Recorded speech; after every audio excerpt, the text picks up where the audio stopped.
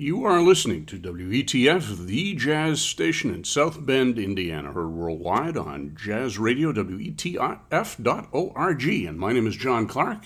We are here together with the Jazz Focus, and today we're going to be focusing on some fine solo piano recordings done in the 1920s and up to about 1930 or so, done by the great James P. Johnson, who's considered the father of the Harlem Stride School of piano playing. James P. Johnson was born in 1894, we think, in New Brunswick, New Jersey. He was raised in a middle-class African-American household. He was given piano lessons by his mother initially, and then started studying with some local piano professors and so forth, started playing in houses of ill repute and even on the vaudeville stage by the time he was in his teens. He became well-known in New York by the time he was in his late teens. He began recording piano rolls as early as 1916 or so, and started writing compositions for piano in this Stride school. It was an outgrowth of ragtime, an updating, I guess you'd have to say, of ragtime. And his best-known tune was, at the time, the Carolina Shout, which we're going to be hearing in just a moment. And that piano roll became very influential on people like Count Basie and Duke Ellington and other Stride pianists who came up a little bit later. So we started out with two tunes that were compositions of James P. And these were called Riffs and Feelin' Blue. And they were both done for the OK label on January 29th of 1929. Johnson had been making commercial recordings from as early as about 1921. We're going to hear one of those coming up in just a second. Actually, several of those coming up in a minute or so. He also started putting bands together to play at various clubs in New York as part of the Clef Club, which was a kind of a guild of black musicians in the 1910s. It was put together by James Reese Europe and Ford Dabney. He eventually, or sooner than eventually, I guess, started taking into account the new jazz style that had been introduced to New York in 1917 by the white original Dixieland jazz band that was playing at Reisenweber's Cafe. And he started using players of a more modern cast who were more improvised-centric, I guess you'd have to say, and he himself became a much more jazzy pianist. He moved beyond those ragtime sounds that some of his early solos, and certainly his piano rolls, reflected, and became the most noted jazz pianist on the New York scene in the 1920s. His students included Fats Waller and Count Basie, and he was considered to be really the dean of the Harlem Stride pianists, which included people like Waller, certainly, also Willie the Lion Smith, Lucky Roberts, and people like that. So the tunes we heard, as I said, were very stride-oriented from 1929. The style had already been set by them with that very striding left hand, alternating notes, single notes, and chords, while the right hand played a very syncopated and occasionally bluesy melody. That second tune we heard, Feelin' Blue, was quite bluesy and went into minor key at some point and had several different sections. And that's something that we're going to hear in all of James P.'s pieces. They were very musically well constructed. He was a very well educated pianist. He never stopped studying for his whole life. He had designs on becoming known as a concert composer or a classical composer, and he composed some long works in a more European concert style, utilizing stride piano elements and blues elements and so forth. They weren't terribly successful, but they're interesting nonetheless. So we're going to go back to his first actual recording session as separated from his piano rolls. We did a show on his piano rolls a while back. The difficulty in listening to piano rolls nowadays is that they probably don't sound terribly much like the player did when he recorded them, because they could have been manipulated. The speed could be different. They could have added notes, all sorts of things like that. You only get a very general sense of what a piano player might have sounded like, although it's certainly good to have those rolls by James P. Johnson and Scott Joplin and Jelly Roll Morton, Fats Waller, and so forth. But this is where we start now hearing what he actually sounded like. And we're going to hear a tune called the Harlem Strut, which he recorded for Black Swan Records in August of 1921. Black Swan was a black-owned record company that touted itself as the only record company that was owned, operated, and populated by African Americans. So this Harlem Strut comes from that company, as I said, in August of 1921. Then we're going to go up a couple of months to October 18th of 1921, and two tunes that James P. Johnson recorded for OK. Also his tunes, Multi-Strain, Keep Off the Grass, and the tune I mentioned earlier, the Carolina Shout, which was really a showpiece and came out of his listening to various African-American folk traditions as well as ragtime and European traditions as well. From there, we're going to go to two tunes that he composed, that he recorded a little bit later in the decade. We're going to hear the Worried and Lonesome Blues, followed by Scouting Around. Both of those were recorded for, well, actually, the first one was recorded for Columbia, Worried and Lonesome Blues, on June 28th of 1923, and Scouting Around from August 8th of 1923 for the OK label. We're not going to be able to do every solo piano tune that he recorded in the 20s, but these are, I think, the best. So that will be our set coming up. Harlem Strut, Keep Off the Grass, Carolina Shout, Worried and Lonesome Blues, and Scouting Around, all done by James P. Johnson.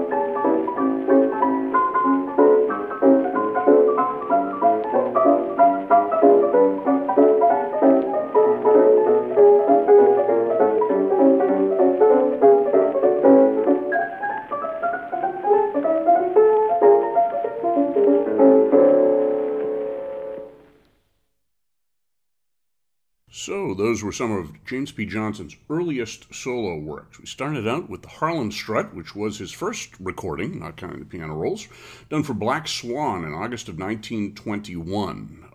And that, like the other two, multi-theme tunes that he composed as piano showcases. He was part of the tradition that was kind of gladiatorial in their approach to piano. They would have these stride pianists who would engage in cutting contests, and each piano player had to have a few showpieces. Occasionally they would be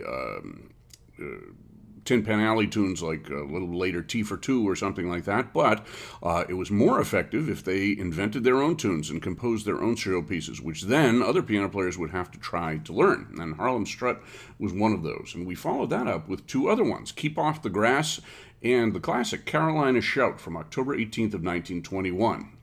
And shortly after that recording session for OK, Johnson recorded Carolina Shout again in an orchestration with Jimmy Johnson's Jazz Boys, 3 or 4 horns along with a banjo, tuba, and drums, and himself being featured. And that was on Ardo Records. And sooner or later we're going to do a podcast of his early band sides, but right now, just piano. So after that, we jumped up to June 28th of 1923 in Columbia. We heard the Worried and Lonesome Blues, followed by Scoutin' Around from August 8th of 1923 for OK. And it's good to put into context here. 1923 was the year that quite a few jazz players made their recording debuts, including Jelly Roll Morton, Earl Hines, Louis Armstrong, Bessie Smith, Ma Rainey, King Oliver, Johnny Dodds, and so forth. And here we have James P. Johnson, who was already a veteran of the recording process and who clearly was at a very mature level in his playing abilities and compositional activities as well. So Harlem Stride piano was really one of the most advanced forms of jazz in the 1920s, especially the early 20s. So during the 1920s, in addition to making lots of recordings with bands and as a solo pianist, Johnson wrote a number of shows, Runnin' Wild and other shows such as also Keep Shufflin' and Plantation Days, some of the reviews of the 1920s. He was responsible for one of the big hits of the 1920s, the Charleston, which he adapted from some dances that he knew from South Carolina and other places as well. A little bit later in the 1920s, he started writing more, as I said, concert pieces. He was influenced by Gershwin. Gershwin was influenced by him. And Johnson produced a piece called Yamacraw, which later became a film. It was also a kind of a piano concerto. It evolved over the years. And by the 1930s, he was doing more shows, and he even collaborated on a short opera, almost an operetta, with Langston Hughes called The Organizer. So he had quite a few irons in the fire and was quite a man of varied talents as well. So we're going to go on now, and we're going to hear a tune from, actually it's the flip side of Scoutin' Around, which we ended up the last set with. This is for OK in August of 1923, and this is called Toddlin', another James P. Johnson tune. Then we're going to jump up a little bit to about 1930 or so, and we're going to hear 4 tunes that he did for Brunswick. This was one of his really great recording sessions. January 21st of 1930, we're going to hear his take on 2 pop tunes of the day, one kind of forgotten and one a classic. The forgotten one is Crying for the Carolines by Lewis Young and Warren, and the classic one is What Is This Thing Called Love, a brand new tune by Cole Porter, on which Johnson plays the verse, which was something that was dropped from most later performances. Then we're going to hear 2 originals. One is You've Got to Be Modernistic, which he recorded a number of times with bands of varying sizes and on this piano solo. And then another stride showpiece called Jingles. And all of these feature some of the most advanced piano playing of the 1920s and into the 30s.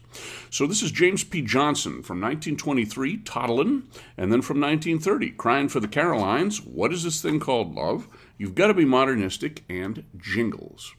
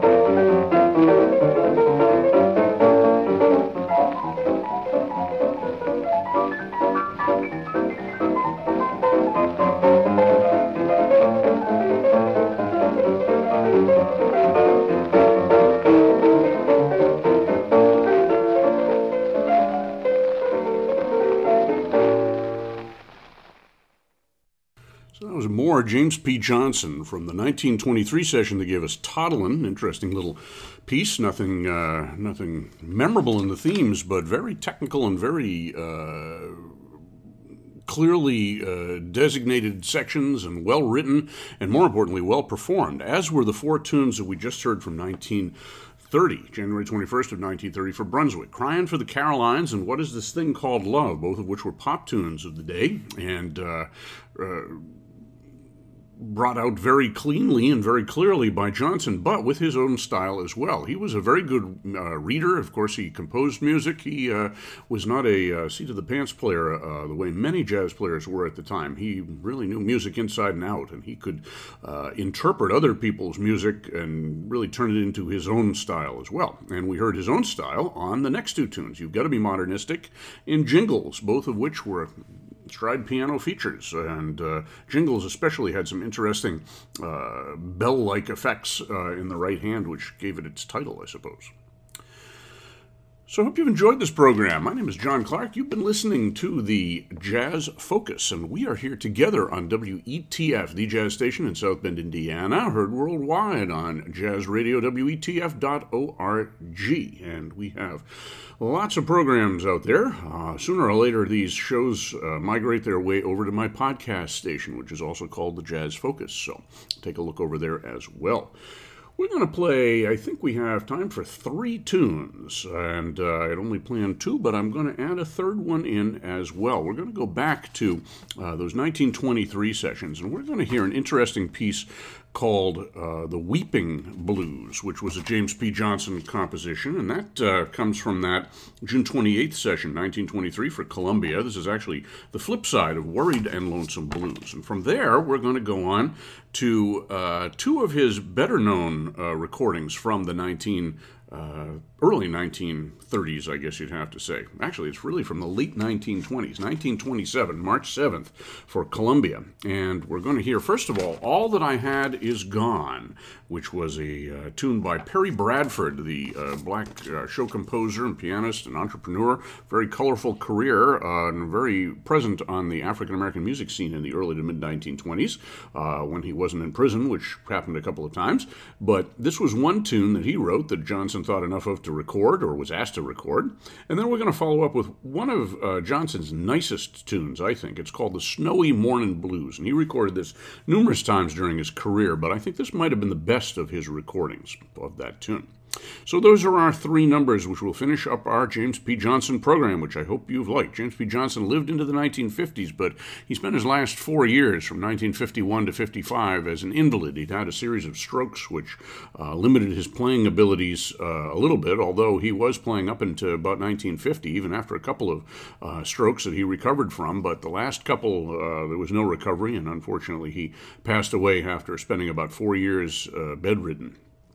But he left a lot of fine music, and here are 3 tunes to end up our program. The Weeping Blues, All That I Had Is Gone, and the Snowy Mornin' Blues.